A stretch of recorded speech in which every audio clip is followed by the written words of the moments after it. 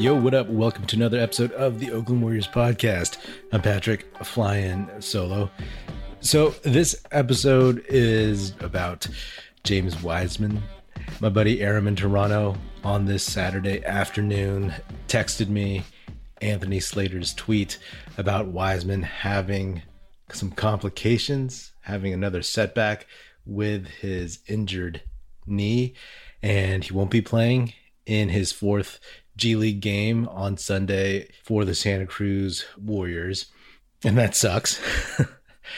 Wiseman apparently has some swelling in that surgically repaired right knee, and honestly, this is such a bummer.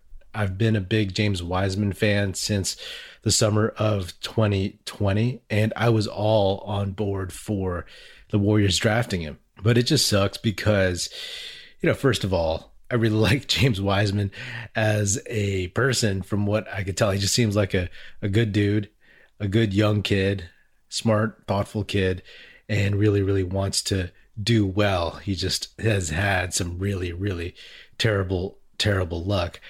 And, in the 3 games he played, the most important thing I kept saying was, hey, at least he looks healthy.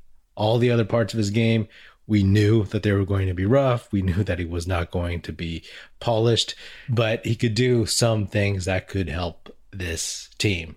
Obviously, I'm not a doctor, but for how it seems the Warriors organization goes about these kinds of injuries, they always err on the side of caution, which they should.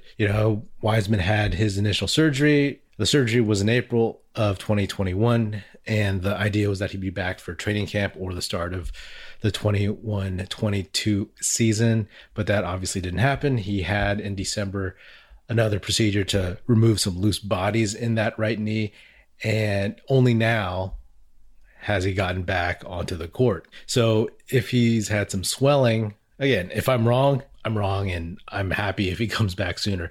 But you just don't see him coming back anytime in the near future, especially for the last 12 regular season games for the Warriors. I just don't see it. If he couldn't handle a few games in the G League without swelling, you're not just going to wait until he feels better. You're going to wait and maybe see if there's anything wrong in that knee. And this season is pretty much coming to a close soon.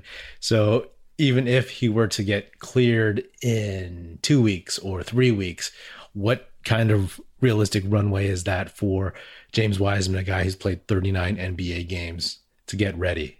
So at this point, again, if I'm wrong, I'm wrong, and I'm more than happy to be wrong because I'd love to see that kid play. I really enjoy seeing what he can do, even though his game is not perfect by any stretch of the imagination yet. I just enjoy seeing the potential for how he could help this current squad and the Warriors teams in the future. I'm wondering, hopefully they don't have to go back in and take another look or do anything else in terms of cutting his knee open or even sticking some kind of, probe in there or whatever. But you sure as hell hope that he can at least play and train over the summer, that he can play summer league, because he desperately needs the reps. Yes, he's still young, but he's missing a few years almost at this point of really, really critical development basketball. These are the years where he learns how to play. And if he doesn't get that, it's at 21, 22, is he going to be able to learn as quickly? Again, that's still young, right? 20 years ago, some dude's in college and he's still learning, and that's okay. But it's getting pretty old in terms of just knowing how to play, knowing how to really, really play basketball in the NBA for this Warriors team. So it's a concern. If he comes back, if he's healthy for the summer and he looks good, then great. It's all about next season. I hate to say that already, but that's the hope, I guess. That's where we have to focus on how James Wiseman can help the Golden State Warriors franchise continue winning. If he can't play in the summer, that's going to be rough, man.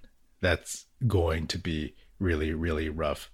We always heard with meniscus tears that people can come back quick. They can take forever. They can be pretty smooth transitions from before the injury to after the injury, or there can be complications, right? It's not as straightforward, at least to me, as, say, an ACL tear, right? Those seem to be pretty straightforward. Like you tear it, you're out for a year, maybe a little bit longer to be safe, and then you come back strengthened, etc. But for a meniscus, for a guy who's 7 feet tall, that's worrisome, that's worrisome. And the other thing too is that he looks bigger, and he's said in interviews that he's put on 10 to 15 pounds of muscle. And in previous episodes recently where I talked about Wiseman and watching him in the G League, a question I always had was like, oh, I hope he doesn't put on a bunch of muscle and then his body can't handle it, because he hasn't played that much, and he's been growing over the last 3-4 years, I'm sure, not only in terms of height, but like just weight, muscle. I tossed out there, hopefully he can get used to his body and how to move with his body, and that his joints, his muscles, his ligaments, all those things can bear the weight that he's adding on, especially weight that he didn't play with before he got hurt, right? It's like, say you weigh a certain amount and you have a leg injury, and then you rehab and you come back, you put on more weight, good weight, muscle weight, but still more weight nonetheless. And then you come back from that injury, and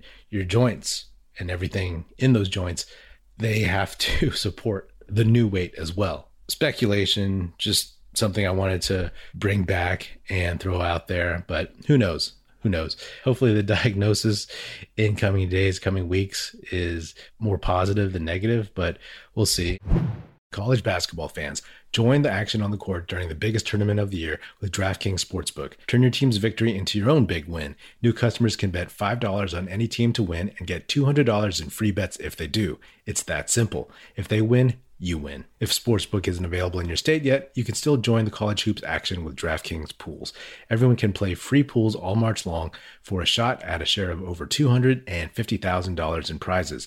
Simply join a pool and answer questions like, who will make it to the next round, and who will hit the most three-pointers? Then track your results. Download the DraftKings Sportsbook app now. Use promo code TBPN. Bet $5 on any college hoops team to win and get $200 in free bets if they do. If they win, you win with promo code TBPN this week at DraftKings Sportsbook. 21 and over. Restrictions apply. See show notes for details. And another thing Aram in Toronto mentioned to me was, there's all the chatter about, the Warriors should have drafted LaMelo.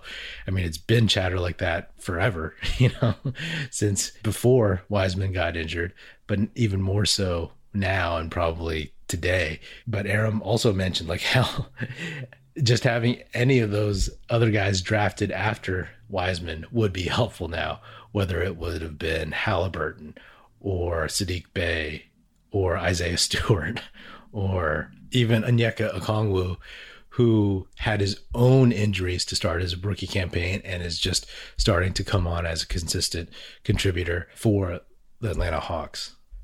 Just a bummer. I feel bad for the kid. I feel bad for the Warriors fan base and all the people that are still believing in James Wiseman. I still believe in him, but as I've said over and over again, as long as he's healthy, I believe that he can reach his potential.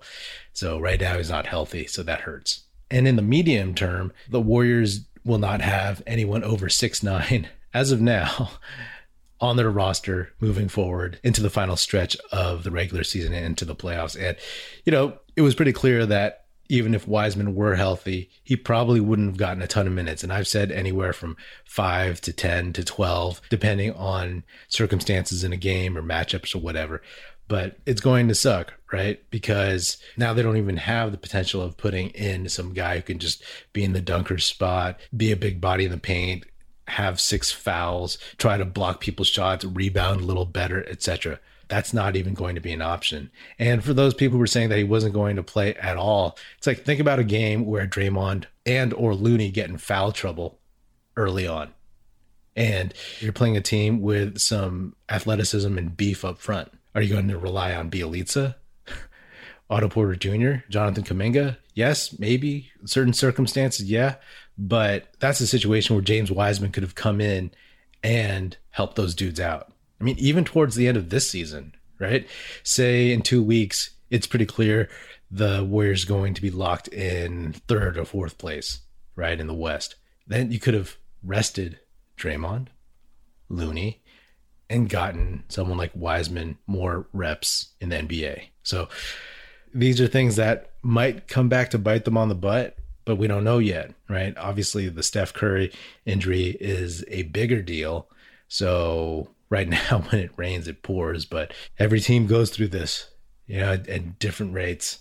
And right now it's the Warriors. And in the short term, again, it's mostly about Steph, but in the longer term, Wiseman is a bit of a concern. It sucks to have held him out extra long, 11 months, for something that seems to usually take about 6 to 9 months to come back from, and to have a setback like this. Again, if it's a small thing where it's swelling, it goes away, comes back, and it's all good, like in like a couple weeks, great. But I just don't think that they would be that cavalier with him and his health and his future. It was fun to see him play in a couple of games, I suppose. And my dream of seeing James Wiseman and Jonathan Kuminga play together and figure out how to play together will have to be put on hold even longer. Anyway, I'll leave it at that. This has been another episode of the Oakland Warriors podcast. Be sure to subscribe wherever you get your podcasts. Feel free to hit me up on Twitter at Patrick Epino, EPINO, or at Oakland Warriors. Please do check out and subscribe to our new YouTube channel. The URL is in the show notes below. And be sure to tell your fellow Warrior fan friends to tune in and listen. The Oakland Warriors podcast is produced by National Film Society and is a part of the Basketball Podcast Network. And if you're so inclined, please do leave us a 5-star rating on Spotify and or Apple Podcasts. And on Apple Podcasts, leave us a nice review and say nice stuff about the show. Thanks for listening. That's it. Music in this episode provided by Paper Sun. Special thanks to Paul Amardo for production support. See you next time, and go Dubs.